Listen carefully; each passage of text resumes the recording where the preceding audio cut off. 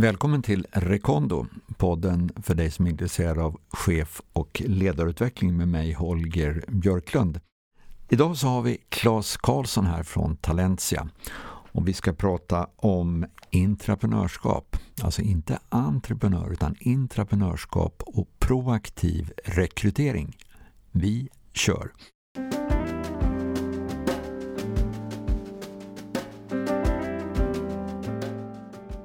Välkommen hit, Claes. Tack så mycket, Holger. Du och jag, vi har setts i lite olika roller under många år. Absolut. De som inte känner dig, Claes, om man skulle presentera dig, så Talentia huvudjägare kan man säga att du är. Ja, det är väl den enklaste definitionen av det Talentia håller på med.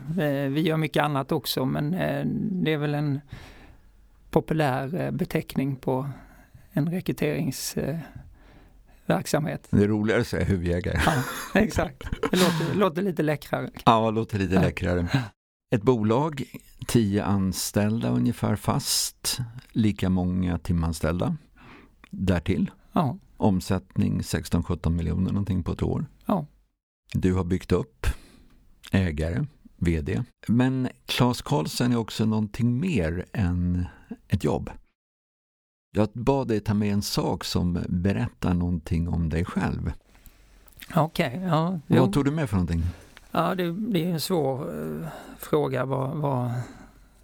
Jag jobbar inte så mycket med symboler, men det som hamnade i fickan till slut var en sån här vallakloss eller gnussekloss som vi kallar den.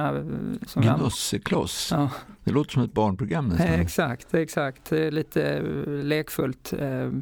Men det är ju en sån här liten kloss som man använder när man ska valla längdskidor. Eller alla skidor, men jag använder den till att valla längdskidor när man ska smeta in vallan i skidan för att kunna få plats med ett lager till så att det blir fint och bra. För en del av dig är väldigt fysiskt aktiv. Absolut. Fysisk aktivitet är en viktig del för att hålla dig fräsch. Alltså Recondo. Absolut. Det är ju halva grejen. Är du tävlingsinriktad? Jag är nog mer utmaningsorienterad. Jag gillar egentligen inte konkurrens. Därför försöker jag hitta mina egna vägar. Och klart strapatsromantiker, absolut. Strapatsromantiker, hur fick du ihop det? Ja, men jag tror det handlar om att vilja utmana sig själv snarare än att jaga tider. Hitta en kick i att prova någonting nytt och se om man klarar av det. Snarare än att sätta ett rekord i något som någon annan redan har gjort. Ja, utmaningar. Du har ett uttryck. Good is the enemy of great, om jag kommer ihåg rätt. Ja, just det. Det är väl inte mitt uttryck, men det symboliserar väl lite grann när man kommer i en låsning i någonting man håller på med för att det är helt okej. Det är för bra för att lämna. Men det är inte tillräckligt bra för att bli excellent. Är det du lite grann, den här som strävar efter excellens, eller har du fastnat lite grann i att du har det för bra forum? Ja, men det är väl alltid en hämsko om man har, som i mitt fall, drivit upp en verksamhet till en hygglig nivå och någonstans ska leta efter vart är vi på väg. Mm. Då lämnar vi ju stationen ut i det okända och det är ju triggande samtidigt som när vardagen kommer på en så kan det ju vara att man ändå i någon mening tycker att vi stannar kvar lite till på stationen. Det går väl något tåg till snart. Liksom. För jag kan känna, jag vet inte, det var inte dina ord, men lite hatkärlek i det där. Det finns ett sug, en längtan efter utmaning, men det är också lite jobbigt, lite obekvämt att ta sig ur det här, att det är ganska lugnt och skönt just nu. Absolut, så är det, och du drivs ju någonstans av utmaningen, men samtidigt så vill du göra allting annat också. Och vi kommer tillbaka till det här good is the enemy of great i så mått att fokus är väl kanske det som är nyckeln till all framgång. Och är du intresserad av många saker så kanske det blir good. För en fokus, ibland pratar man om att man ska vara närvarande, men för mig ligger att ha fokus nästan synonym till att vara närvarande. Det finns ett fokus, man är på väg, man är medveten. Man är här och nu, men med en riktning. Absolut, men du skärmar av det som inte är viktigt för det du fokuserar på. Och det är ju det som skiljer högpresterare från medelpresterare, så att säga. Hur var du i skolan, Claes? Var du en högpresterare? Okej. Jag satte upp mål och nådde dem, och ibland så kanske man satte lite för låga mål, men jag nådde alltid mina mål. Men det var nog mer det här med målsättningarna som kunde variera från tid till annan beroende på vad det fanns för andra aktiviteter runt omkring. Men det var väl helt okej. Det låter som du hade en större potential än vad du använde, och att du var medveten om det. Ja, det är oklart. Det är kanske en efterhandskonstruktion, men att hitta sitt fokus tidigt, det är få förunnat, kan man säga. Och i mitt fall så har väl det kommit med tiden. Mer och mer. Om vi tar begreppet intraprenör, det ligger ju nära entreprenör. Du har inte uppfunnit begreppet, men du har instiftat priset. Om du förklarar vad en intraprenör är för någonting. Ja, just det. Vi instiftade ett pris 2009 som då utser årets intraprenör i Sverige. Och en intraprenör är en person som då är anställd i ofta en relativt stor verksamhet och utövar innovation inifrån och driver förändring inifrån, vilket vi har analyserat runt vad är drivkrafterna för en intraprenör kontra en entreprenör. En entreprenör drivs ju ofta av självförverkligande och oberoendet, målet till oberoende, medan en intraprenör är mer uppgiftsfokuserad och drivs mer av att uppnå driva ett projekt eller uppnå en innovation för att bolaget ska överleva eller bli mer framgångsrikt. Så att det är egentligen drivkrafterna som skiljer. Sen är det ju väldigt vanligt att en riktigt duktig intraprenör blir entreprenör senare i livet. Och de bolagen som en intraprenör då drar igång, de brukar ju bli rätt stora väldigt snabbt. Och det är ju egentligen baserat på att man har så mycket ackumulerad erfarenhet, stora kontaktnät och ändå har jobbat med egentligen samma typ av riskprofil som en entreprenör gör, fast man kanske är mer omedveten om det för att resurserna har funnits internt snarare än i en risksituation där du får risken på kroppen. En intraprenör kan förvisso riskera sitt arbete, men det stannar där. För att jag tycker jag har hört dig säga någonting att en intraprenör lyckas flyga under radarn lite grann. De är inte riktigt som man ska, men de är inte så olydiga att de åker ut. Men Exakt. Det är svårt att bli framgångsrik om man följer alla regler och normer. Precis, det är ju den eviga balansgången. Att du måste... Och där har vi i och för sig sett en utveckling också när vi har fördjupat oss i det. Tack och lov så börjar bolagen uppifrån och ner inse vikten av innovatörer och intraprenörer i sina verksamheter, så att bara på de här åren vi har intresserat oss för ämnet så har det kommit mycket mer på ledningens agenda. Men tittar vi historiskt så de härligaste exemplen på framgångsrika intraprenörer, det har ju varit rena skunk projects som i den mån ledningen har vetat om dem så har de ju inte trott på det. Det är på gränsen till intrumsrent. Ja, någonstans där. Det brukar vara en intraprenöriell ledare i den gamla tiden där det var tydligt vad man fick och inte fick göra. Och när en intraprenör gjorde det han egentligen inte fick. Med chefens goda minne så var det ju ändå instruktionen ungefär så här: gör det du gör, men säg inget till mig. Ja, den är väl ganska talande. Den här drivkraften att ta sig ur boxen eller på något sätt skapa någonting annat på väg till en önskad riktning, ett önskat resultat. Kan man lära sig det på utbildningar och skolor, eller har man med sig det från födseln eller via sina föräldrar? Ja, vi har ju grävt en hel del i det där. Vad är arv och vad är miljö? Man tittar ju då på bevisade entreprenörer.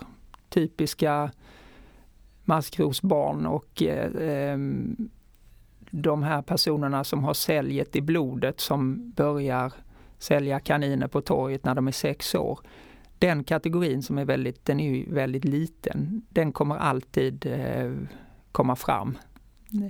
Men när vi pratar om det här, vad vi kallade tier 2 entreprenörer, och det som egentligen är samma sak som intraprenörer, den potentialen, den är inte säkert att den utvecklas hos en individ även om man har den. Det handlar lite om vad man exponeras för. Så slutsatsen är att det nog är en kombination av var man blir exponerad och därmed hur man så att säga releasar både sina erfarenheter och sina gener. Så att jag skulle det enkla svaret på frågan är att det är en kombination av tillfälligheter, gener och naturligtvis den miljö man verkar i då. För ser man på idrotten så pratar man ju om att det finns en fara med ungdomsidrotten att allt för tidigt avgöra vilka som är stjärnorna som ska lyftas fram, eftersom en del utvecklas sent. Det skulle betyda att i det här fallet med intraprenörskap eller entreprenörskap så är det lite grann samma sak, att det finns en fara att för tidigt uttala vilka som har det här i sig, utan det kan alltså, jag tror det säger någonting om late bloomers. Det kan komma senare. Absolut. Det blommar ut. Ja, absolut. Och det handlar ju om att komma i ett sammanhang. Återigen, det är väldigt få karriärer som är utstakade. Det finns ju inte jättemånga i ens omgivning som bestämde sig för vad de skulle bli när de blev stora, när de var små, och blev det. Det är ju lite det att exponera sig för det som till slut kanske blir ens rätta element. Det är det man måste jobba med om man vill uppnå sin fulla potential enligt det vi har sett då under våra år i den här branschen. Men om du sa rätt sammanhang, i rätt miljö, vad är det i företagskulturen eller i organisationen, i strukturen, i ledarskapet som är viktigt för att de här ska blomma ut? Om man tänker på, om man då går tillbaks till intraprenörerna, kan vi ju ta ett exempel med vad egentligen så vi kom det här på spåren när vi bistod några stora bolag i deras trainee-programsuttagningar och konstaterar att typexemplet, man väljer 10 kandidater i ett jättestort urval. Man kanske har man har ofta 1000-2000 sökande till de här platserna, och man har en rigorös urvalsprocess, man har flera intervjurunder, man har tester och assessment och referenstagningar, och så kommer man fram till att de här 10 är likvärdiga. De erbjuder vi jobbet. Det som ofta händer är att i alla fall 2 eller ibland 3 av de här inte alls är som de andra. Men det märks lite under traineeåret, för då har man ofta ett frikort och man får uppleva saker som bara toppdirektörerna får göra i övrigt i bolaget, och det är inte på riktigt. Men man får ett visst kontaktnät och man framförallt känner de andra traineerna och någonting som man har nytta av för sin framtida karriär. Men lite grann skyddad verkstad. Ja, men lite skyddad verkstad, men det fyller ett syfte. Men det är ju det som man har blivit attraherad av när man sökte jobbet. Men sen så kommer man då in, sen är ju tanken att man faktiskt ska leverera också, och så kommer man in i den gråa vardagen, och i de fall man inte har tränat mellancheferna på att ta hand om de här personerna, och den här personen är en av de här 2-3, så smäller det. Och i så mått att de här personerna upplever då en frustration över att det finns så mycket att göra, men jag kommer ingenstans för att den här mellanchefen som nu är min chef är inte tränad på att leda den typen av person som jag är, och alltså får vi ingen release. De känner sig bakbundna. De känner sig bakbundna, men det är ju också ur ett bolagsperspektiv då är ju det enkla tricket är bara genom att veta vilka de här 3 är innan det är för sent. Då matchar man dem. Det är klart att det finns chefer, mellanchefer i en verksamhet som har den här förmågan att kunna leda de här personerna som är potentiella entreprenörer. Men har de ett större behov av frihet eller egen det kan man säga.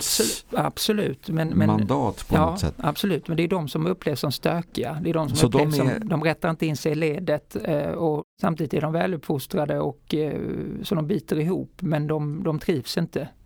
Och det brukar ta max 2 år och sen är de väck, istället för att kunna få nytta av dem, deras idérikedom, sätta dem på lite halvsvåra projekt som ändå måste göras, men som kanske egentligen upplevs som lite över deras eller till och med mycket över deras erfarenhetsnivå, men ofta blir väldigt framgångsrikt därför att det kommer in så mycket nya infallsvinklar på problemställningar, och att det i sin tur faktiskt är det som skapar värde långsiktigt.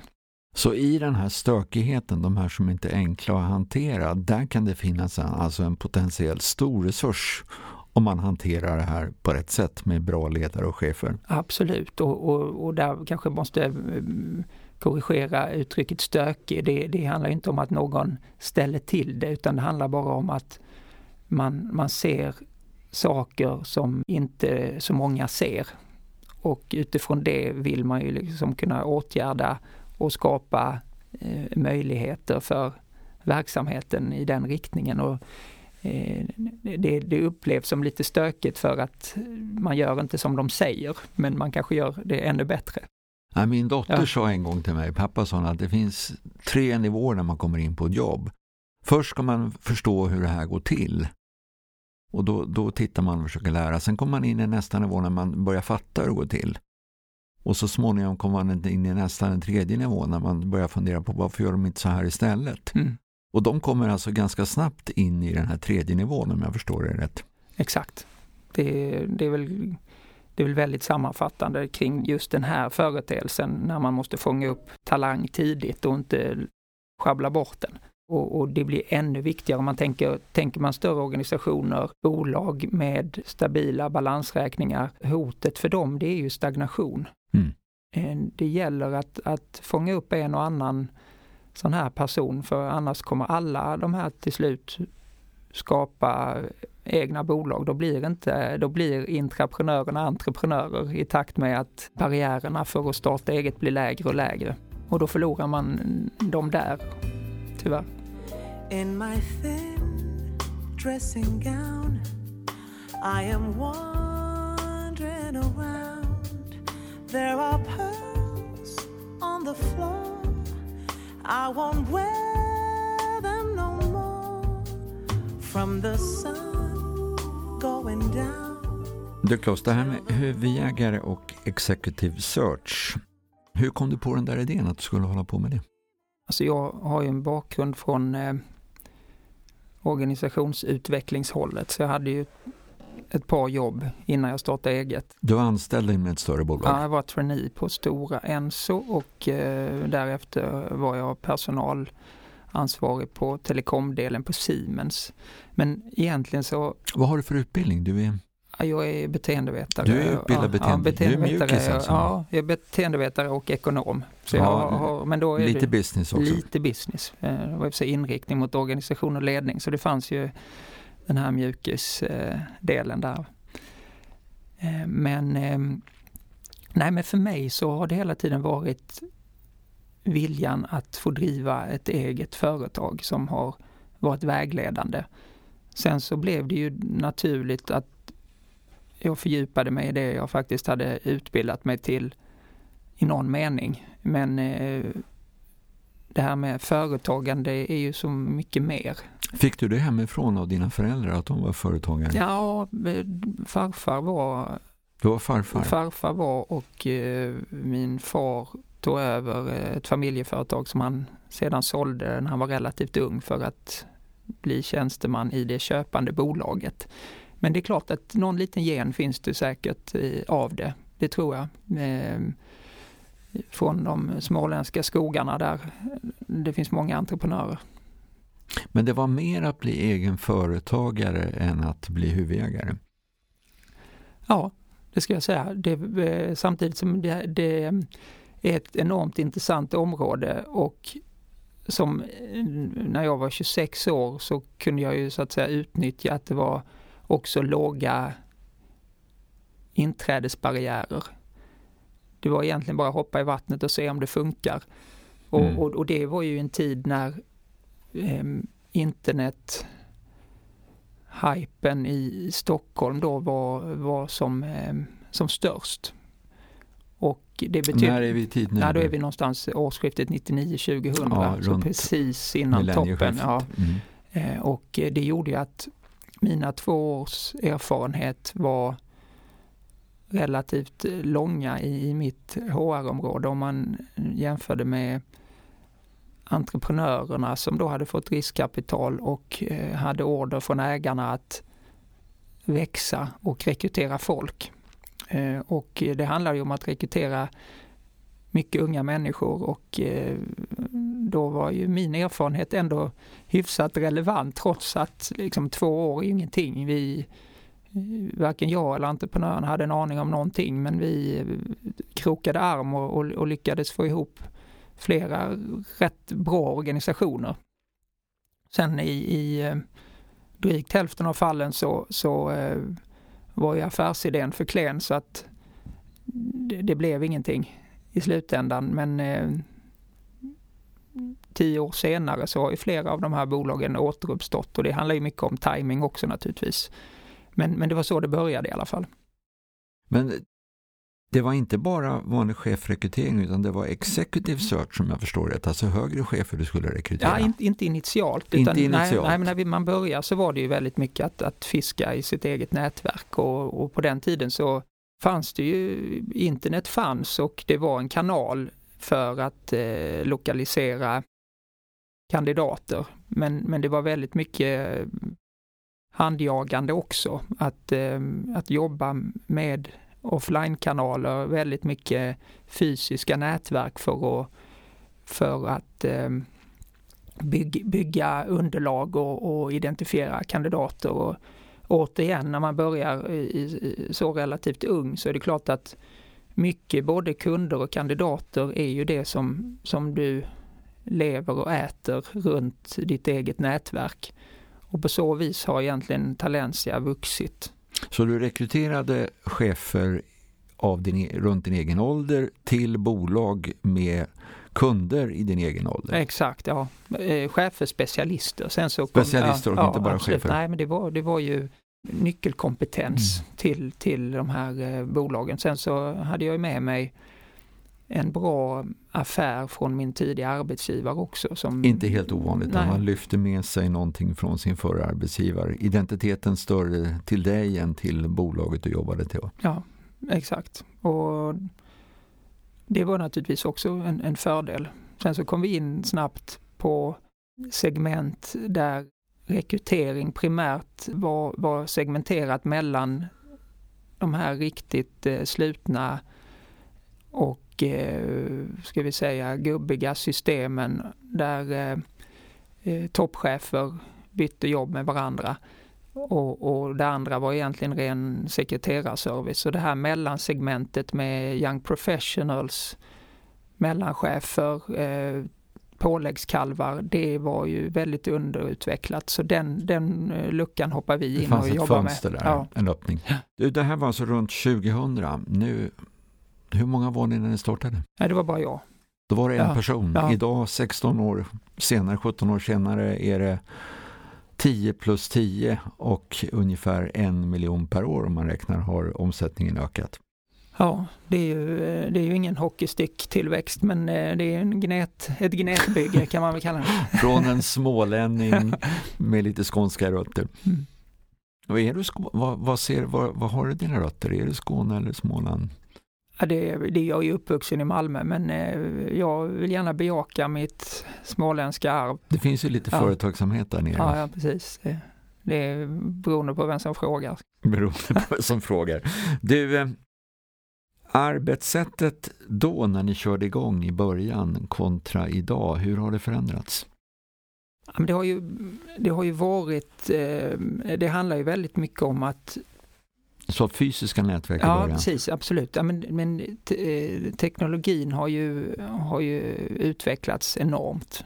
Transparensen på kandidater har utvecklats enormt, och då det har ju mycket att göra med sociala medier naturligtvis, och där kanske LinkedIn är det ledande mediet för karriärist eller karriärspersoner, i alla fall i västvärlden då. Sen, och det är klart att det har ju gjort att bolagen kanske mer ifrågasätter varför de ska ta hjälp av en searchfirma, alltså ett bolag som hjälper till att leta upp personer.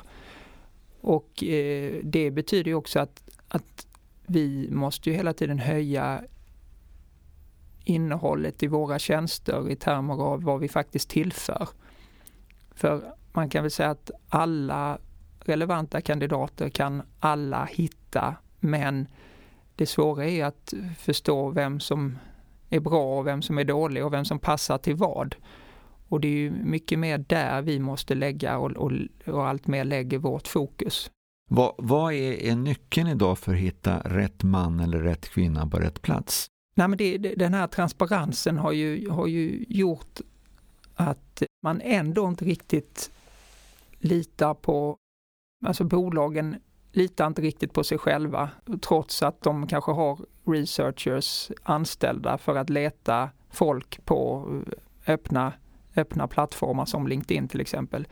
Man abdikerar från den tidigare normen att man tillhandahåller en process. Man skriver en kravprofil och så letar man efter kandidater och så ska man välja någon av de här 3, och det här får inte ta mer än max 3 månader. Och cheferna upplever ju det här som oerhört svårt att kunna fatta ett beslut. Det är i princip som att köpa ett hus som alla eller många gör någon gång i livet och fattar ett livsavgörande beslut på några timmar. Mm.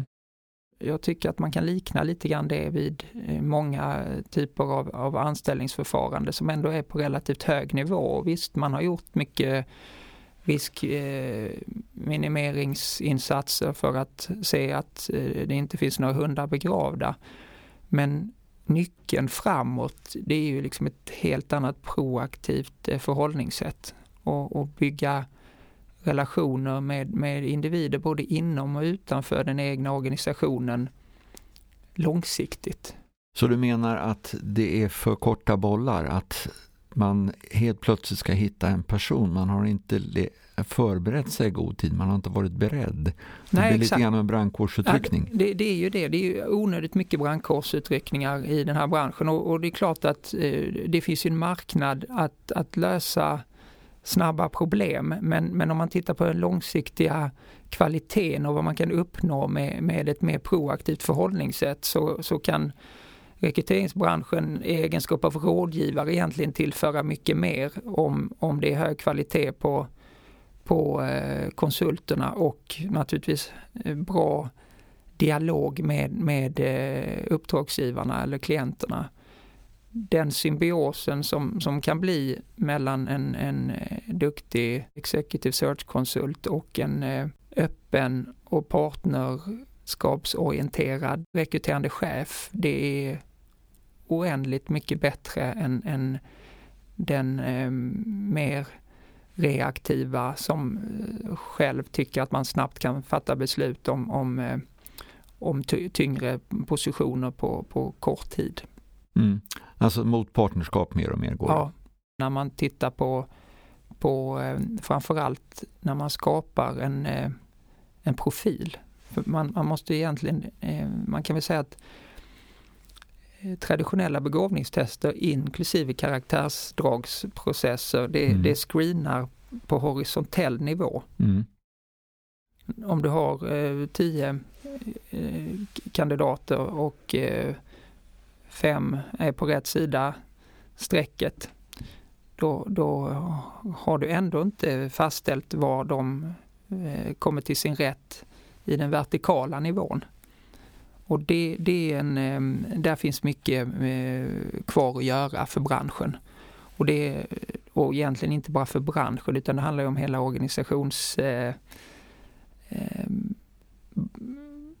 konsultbranschen och därmed också organisationernas utvecklingsarbete. Jag tolkar det som att man ska inte ha övertro på tester. Mer ett underlag än en gallringsmekanism. Ja, alltså, kan man säga så? Ja, eller lägger jag ord i din mun? Nej, jag skulle säga så här. Har du fastställt en befattnings vertikala storlek och... Då får du nog tala om vad du menar med vertikala. Man kan säga så här att en individ som motiveras av dag-till-dag uppgifter kommer till sin rätt. En kort tids, ett kort tidsperspektiv. Ett utförarjobb, till exempel att sitta i kassan på ICA eller stå vid en maskin vid ett löpande band som knappt finns längre, men eftersom det är robotar som gör det jobbet.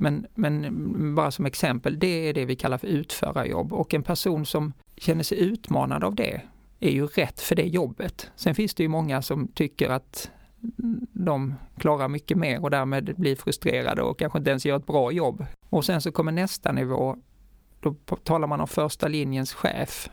Alltså en förmanschef till utförare. Och en nivå till så är man uppe på avdelningschefer, alltså chef till första linjens chefer. Chef över andra chefer. Exakt. Och sen så kan man ju då bygga, alltså finns det ju ett antal steg vidare.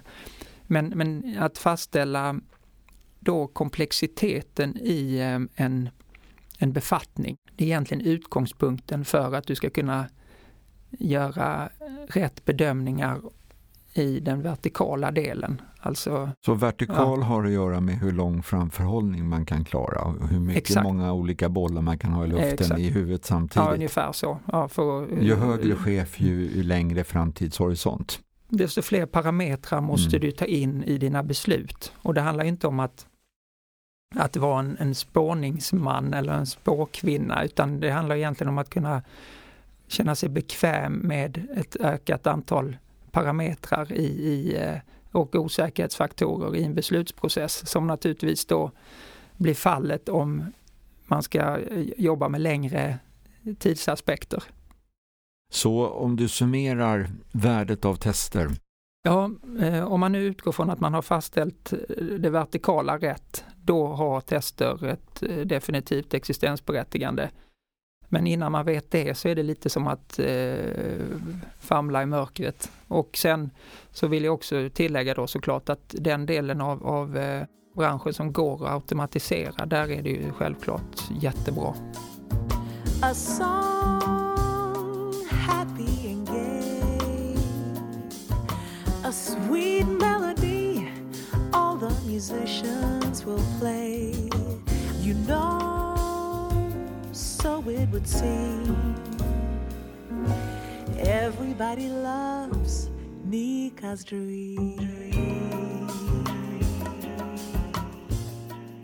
Du, om vi försöker summera, hur skulle du säga, om jag skulle använda mig av dig och representera ett lite större bolag, hur kan du hjälpa mig att kvalitetssäkra en rekrytering? För rekrytering är ju dyrt och det kan ta tid och det är någon man rekryterar under längre tid. Kvalitetssäkring är viktigt.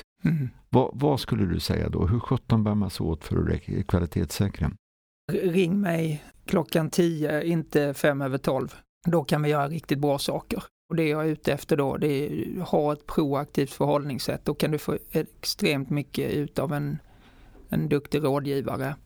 och du kommer få en helt annan kvalitet än när det brinner i knutarna. Och alla vet att det kommer brinna i knutarna någon gång. Så varför inte ha installerat sprinkler och brandlarm? Om du ger exempel på några sprinklers och brandlarm som man kan få installerade om man är ute i tid, alltså vad är det du kan göra då? Ja, det handlar om att dels kan du naturligtvis, och det är kanske mer vad du bör göra på hemmaplan själv, att få koll på din egen talangpool. Talangpool? Den interna talangpoolen och dels kunna säkra upp vem och vilka du har där, kunna definiera vilka är dina topp 10, topp 20 mest affärskritiska individer. Det vill säga, var ligger riskerna på individnivå? De som är svårast att ersätta, menar du? Exakt, och som det blir störst konsekvenser av om de av en eller annan anledning lämnar. Och det handlar ju tyvärr inte bara om att man byter jobb, utan det kan hända vad som helst. Och det tror jag att det finns i någon mening så finns det såklart en mental beredskap för vad man ska göra om det värsta händer. Men just vad gäller förberedelsen för succession, där tror jag att många trots allt blir relativt tagna på sängen. Och det jag nu vurmar för, det är också att utifrån det här definitionen av de här kritiska topppersonerna, eller det behöver inte ens vara hierarkiska topppersoner utan bara oumbärliga individer som vars existens är väldigt viktiga för verksamheten. Där bör man bygga både interna strukturer för att kunna ersätta, men också, och det är där vi kommer in i bilden som rådgivare, också kunna bygga externa talangpooler. Det vill säga egentligen att bygga band till individer utanför den egna organisationen under en längre tid. Då får du en helt annan utväxling när du vet det du vet. Du har till och med kanske lärt känna de här personerna i olika sammanhang utan att för den sakens skull bedriva någon form av industrispionage, utan det handlar ju egentligen bara om att ha en längre relation för att kunna fatta bättre beslut. Då hittar jag 3 listor då. En lista på de som är svåra att ersätta. En lista på folk som vill upp en nivå till. Interna redan anställda som har potential att gå vidare. Ja, vill och framförallt kan. Ja. Tack. Och sen har du en lista på externa. Exakt, och ungefär så. Och den delen, där handlar det både om att facilitera och identifiera och veta vilka finns. Om vi ser några år framåt, om vi ser ett par 3 år framåt, vad tror du kommer hända med rekryteringen då? Kommer det fortfarande vara annons, tester, intervjuer och referenser? Och sen har vi då LinkedIn. Eller kommer det se ut på något annat sätt? Om du skulle titta i kristallkulan, vad anar du? Ja, alltså jag tror att branschen håller ju på att mogna. Som jag nämnde inledningsvis så är ju rekryteringsbranschen historiskt en bransch med väldigt låga inträdesbarriärer. Vem som helst kan sätta upp en firma. Och, det är lite grann som att vara coach. Ja, det är väl ungefär därför vi sitter här, Holger. Nej, men den omognaden, eller vad vi ska kalla den kommer förändras.